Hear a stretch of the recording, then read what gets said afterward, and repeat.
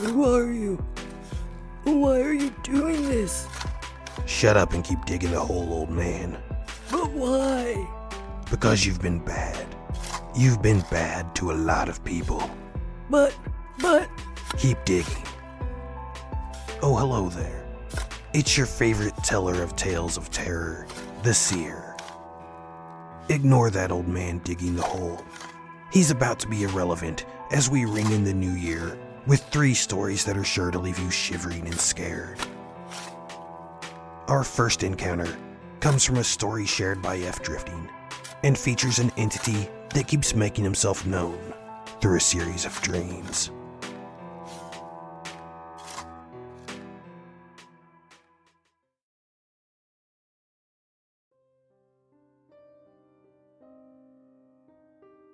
Okay, here's one that a dream last night made me think of.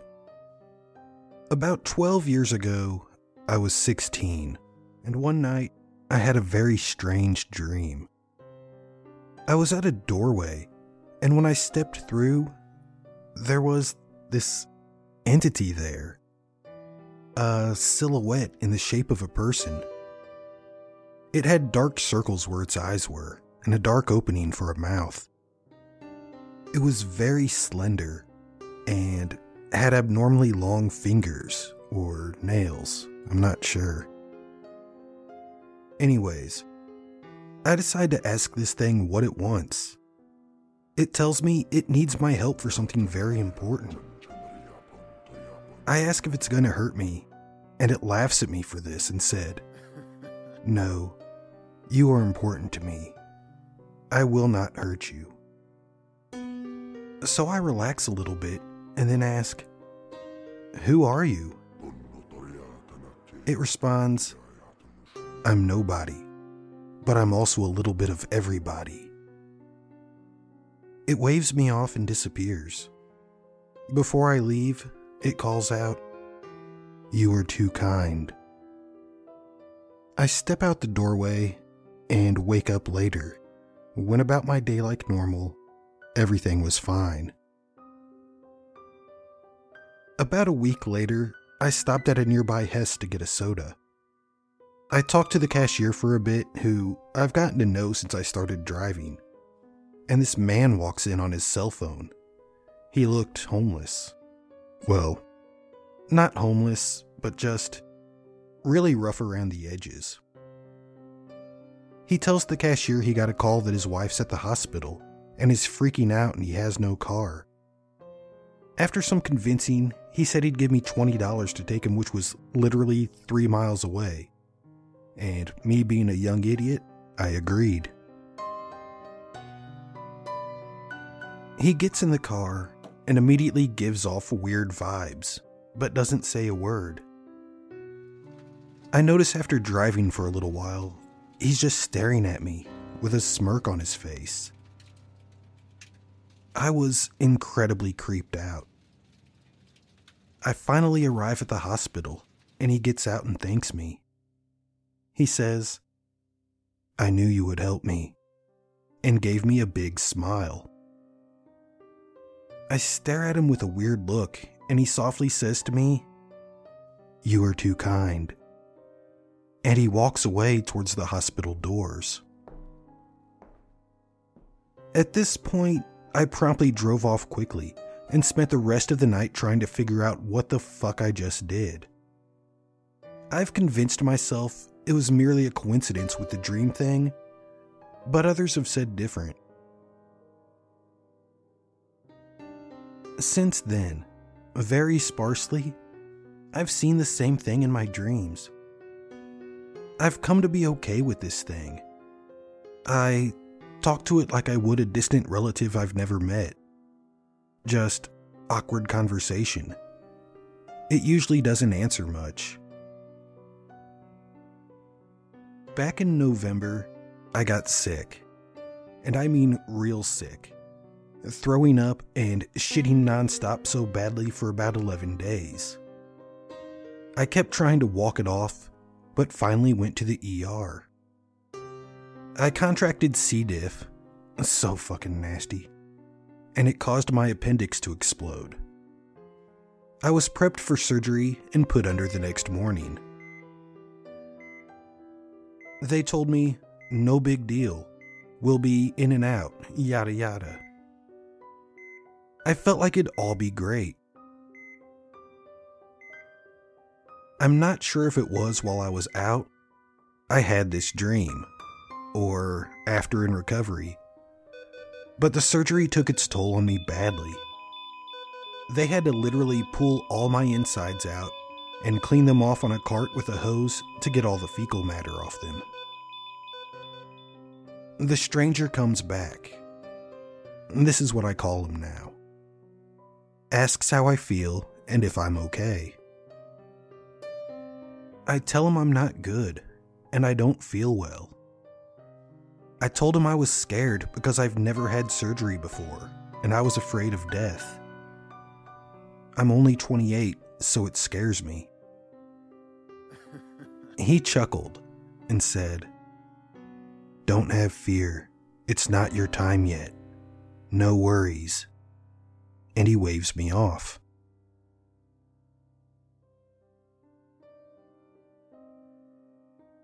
I recovered, although I was in hell. 10 days in the hospital, lots of complications.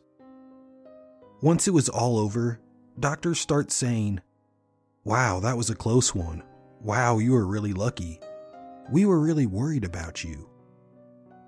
And turns out I was in pretty bad damn shape. It was supposed to be freaking simple. Anyway, I looked at the experience and found it kind of comforting. I felt like someone is looking over me. Fast forward to last week. I work as a glazer installing various glass objects. Windows, sliders, showers, tables, etc. I have a dream about the stranger, and he just says, "Not your time." I ask him to be more specific, and he waves me off. The next day, we're pulling out windows. Some old things from the 70s. The glass is 1/8 of an inch double strength. You can cut yourself so badly on it. I was trying to get the glass out and it wouldn't budge, so I decided to cut the glass out. I score an X with the cutter and go outside to set up some scaffolding. I grab the first few pieces and walk over to the side of the house, and I hear a tink. I look up and flinch because I see something falling. Somehow the scores in the glass had gotten runs, which usually requires me to give it a good tap with my tape measure. It falls and lands about 8 inches in front of me, and some digs into the ground, while most breaks into smaller pieces. I stare like an idiot, and a thought in my head whispers, "Not your time."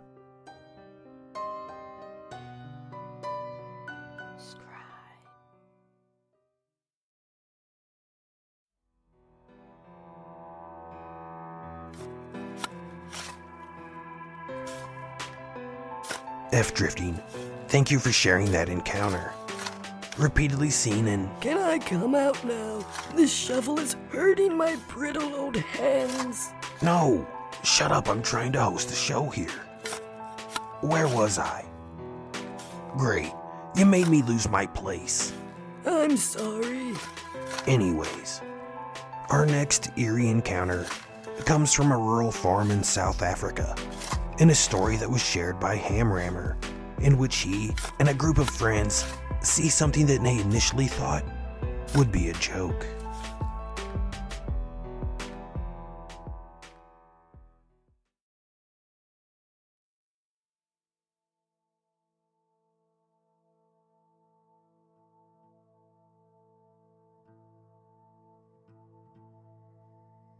I was in my second year of university studying law. Most of my friends were from farms, and we spent quite a lot of weekends and holidays on the different farms. The summer of 2005, one of my friends, Charles, invited me and another friend, Rudy, over to their farm for the December holidays as his parents went to the coast to visit relatives. The farm was a beautiful but typical South African Great Karoo farmstead dating from before the 1900s. The farm is about 75 kilometers from the nearest town and about 15 kilometers from the nearest main road, which itself was not paved or traveled frequently. After turning off from the main road, you have to drive through 2 unoccupied farms to reach theirs.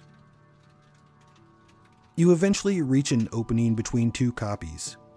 A koppie is a small hill rising out of an otherwise flat area. And as you drive between them, you take a slight left turn and then enter the farmyard. The historical farmstead lie at the foot of one of the koppies, with a wooded area on the other side of the house.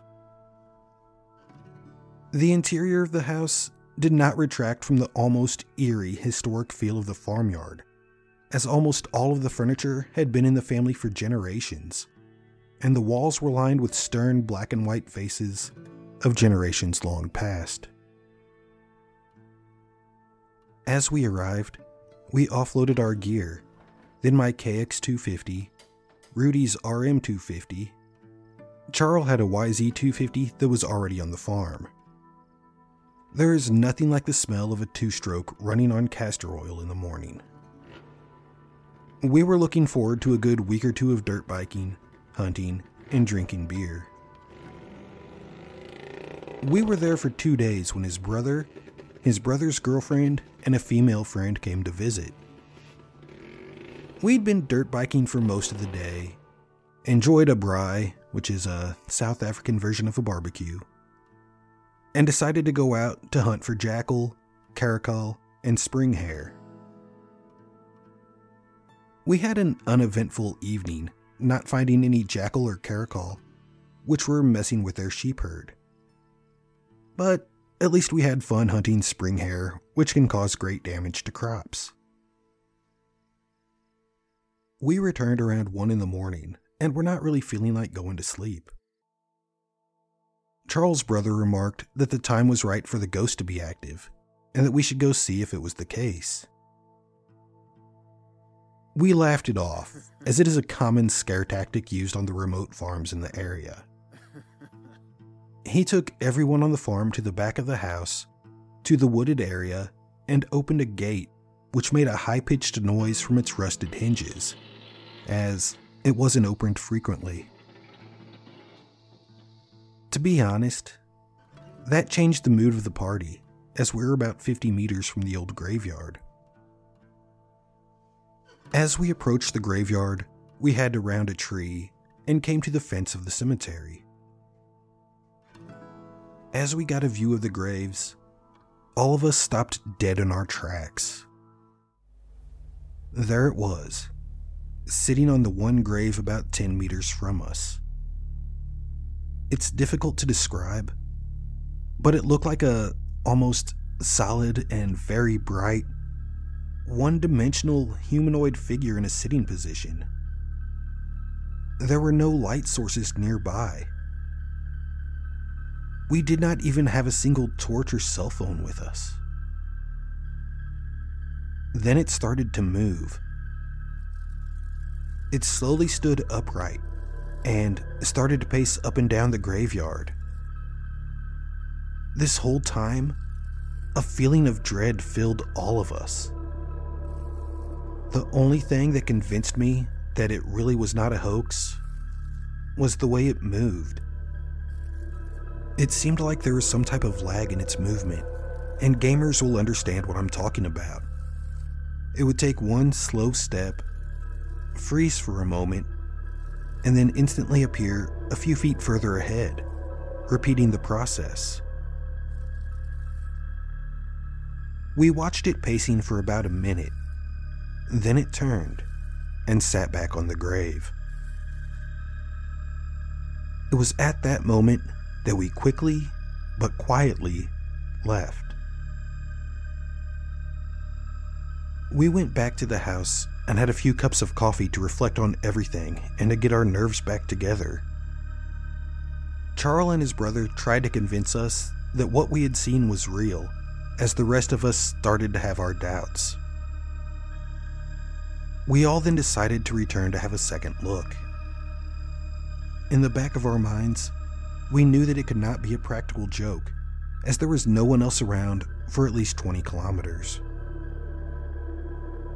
As we rounded the tree again, we saw it still sitting on the grave. One of the girls whispered something, and we could see whatever it was turning its head to our side. It stood up in a smooth motion and turned to us. This time, it started walking towards us in its now characteristically weird manner, but only faster this time. Previously, it was quiet, but now we could hear the movement over dead leaves. We were all frozen in shock until it was about 2 meters from us. Suddenly, we heard the sound of something bipedal sprinting at us from our right, but nothing was visible under the moonlight. That was the moment all of us got back control over our bodies and hauled tail back to the farmstead. Everyone was a bit shaken up after this one, and we hanged around in the kitchen for another while, but drinking something stronger this time. We decided to call it a night, and everyone with their separate ways to their rooms. The next day, I and Rudy got up before the rest as we occupied one room and decided to go check the cemetery out. Everything looked familiar in daylight, and we noticed no footprints around the fence aside from our own where we had stood the previous evening. The inside of the fenced-off cemetery was untouched, though. No prints, no drag marks, nothing. We then enjoyed the rest of the day dirt biking, sightseeing the farm, and swimming in the farm dams. That evening, Charles' brother, his girlfriend, and the female friend left, leaving only me, Charles, and Rudy behind. We had a braai and a few more beers, and around midnight, me and Rudy decided to go check the graveyard out again, but we could see the reluctance in Charles' eyes. We figured that it probably was a finely planned hoax and decided to go anyway. We left the lounge, walked through the kitchen to the back door, and as I lay my hand on the door handle, my car's alarm went off. It was parked about 5 meters from the door. Charles flipped on the outside floodlights and ran back into the house fetching the shotgun, as he thought that there was an intruder messing with the cars. My car's alarm was not sensitive and never went off unless it was being messed with. As we looked outside, there were no fresh footprints. Nothing. We brushed it off as an insect that somehow entered the car and triggered it. We went back into the house to lock up the shotgun. We discussed it and decided to still go back to the cemetery. Literally, just as we again touched the door handle, the alarm went off for the second time. I still had my keys and remote in my pocket, and quickly and reactivated it through the window. Needless to say, we laid off our plans to visit the graveyard for that night, and my car's alarm was quiet from then on. We continued to enjoy the rest of our visit, but I must admit that sleep came a bit more difficult the last few nights.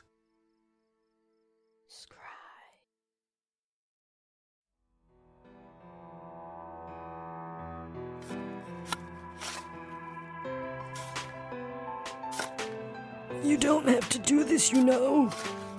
Yes, I do, old man. I have to make room for the baby. What baby? Just shut up and keep digging. I want the hole finished by the time we finish hearing this word from our sponsor.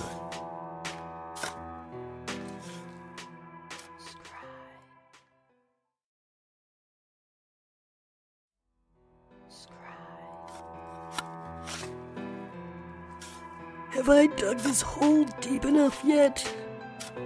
Give it another half a foot. We want it to be a full 6 feet now. For our final story, we share the experience of Charles Martel and an adventure that he shared with his friends in the American Southwest.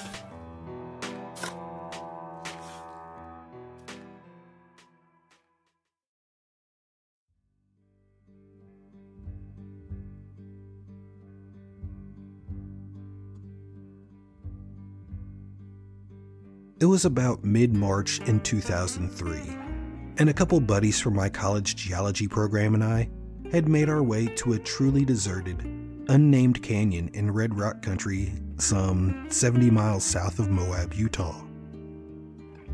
This wasn't another run-of-the-mill camping trip, though. We were returning to look for what we thought might be a completely articulated dinosaur skeleton we had spotted during one of our sedimentology stratigraphy field trips earlier the previous year. We had kept the find a secret, hoping to return when the weather got better to excavate it. Everything was going well. I'd successfully gotten my Pathfinder several miles down the super narrow canyon we had hiked during our field trip. We were probably the first people to get a vehicle that deep into the canyon in years. We navigated the trackless sandy floor of the canyon to a point where it opened up just enough to park and make camp. The weather was unseasonably mild for March, and we took our time setting up camp in that warm early spring sun.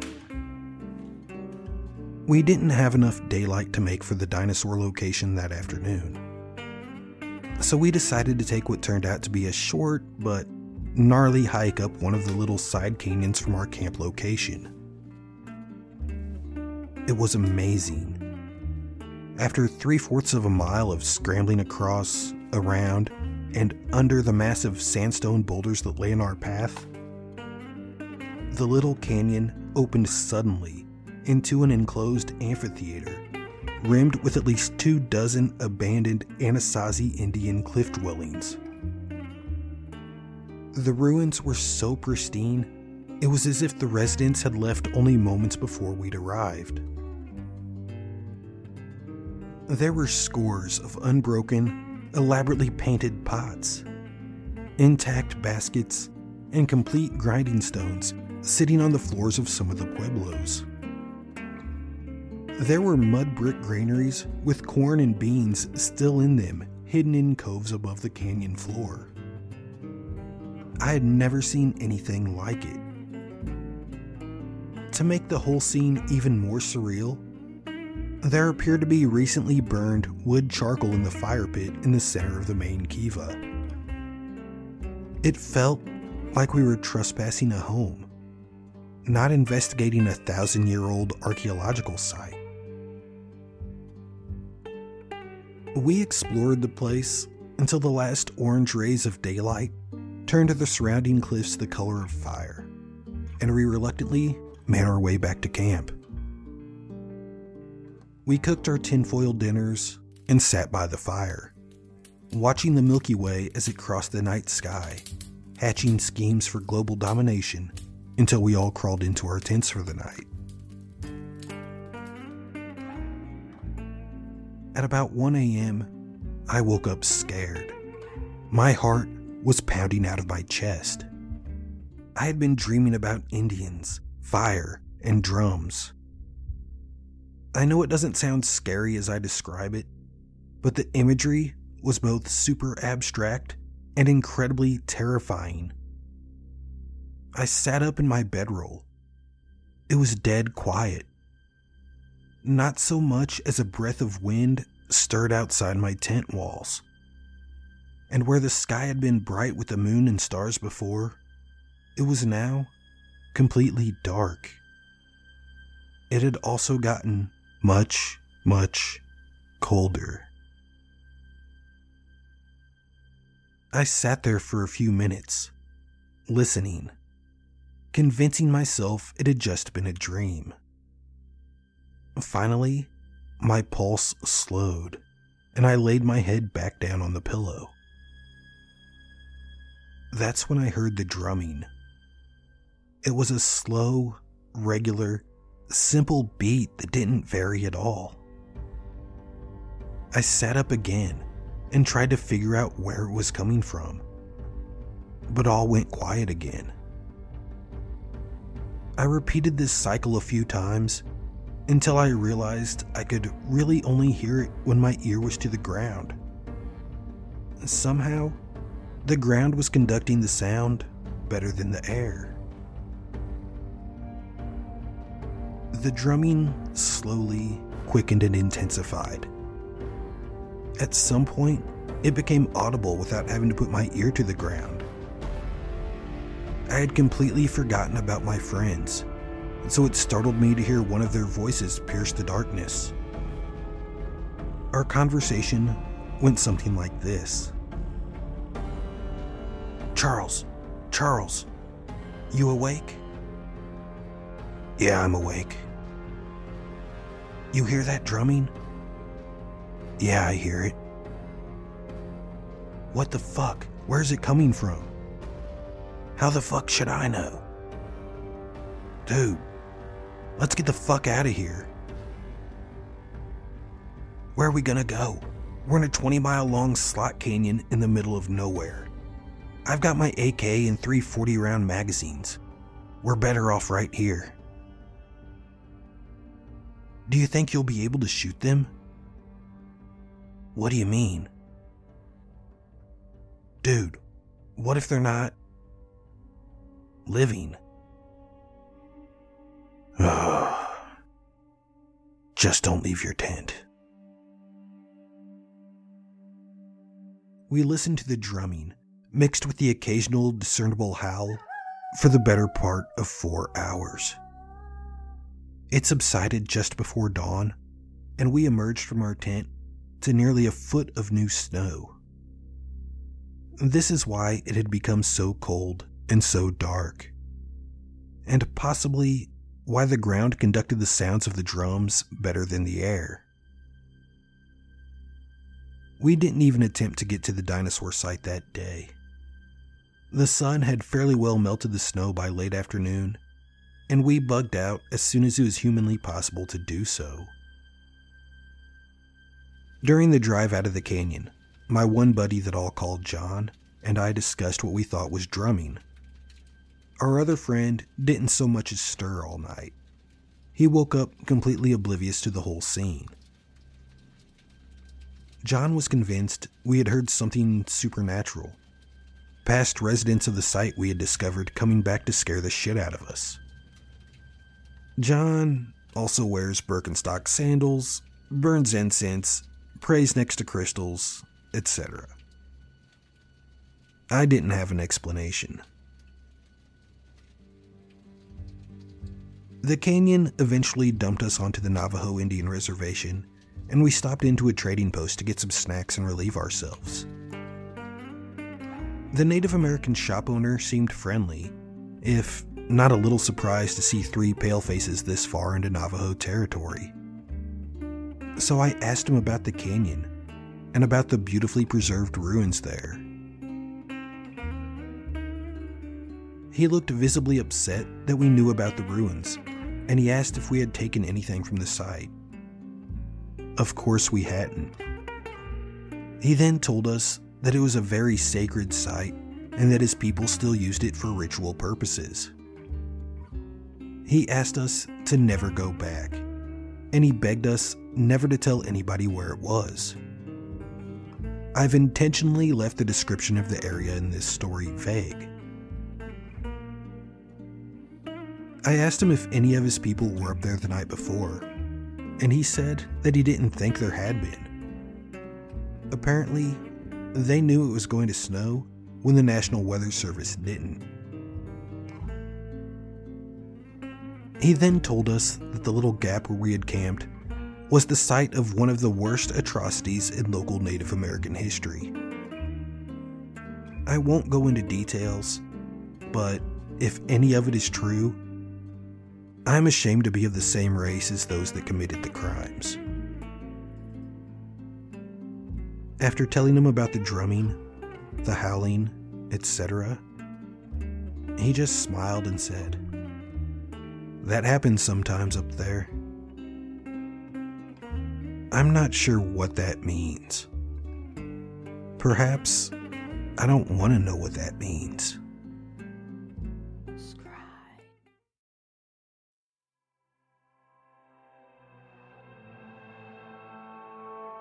That was a fantastic story, wasn't it? Yes, it was. I'm afraid that hole is as deep as it's going to get. We're running out of time. I can hear the countdown starting. The baby is almost here. What baby? Why, Baby New Year. And that means that it's time for you to go, Father Time. But I'm not ready to go. I still have so much to do, so much to see, so much to...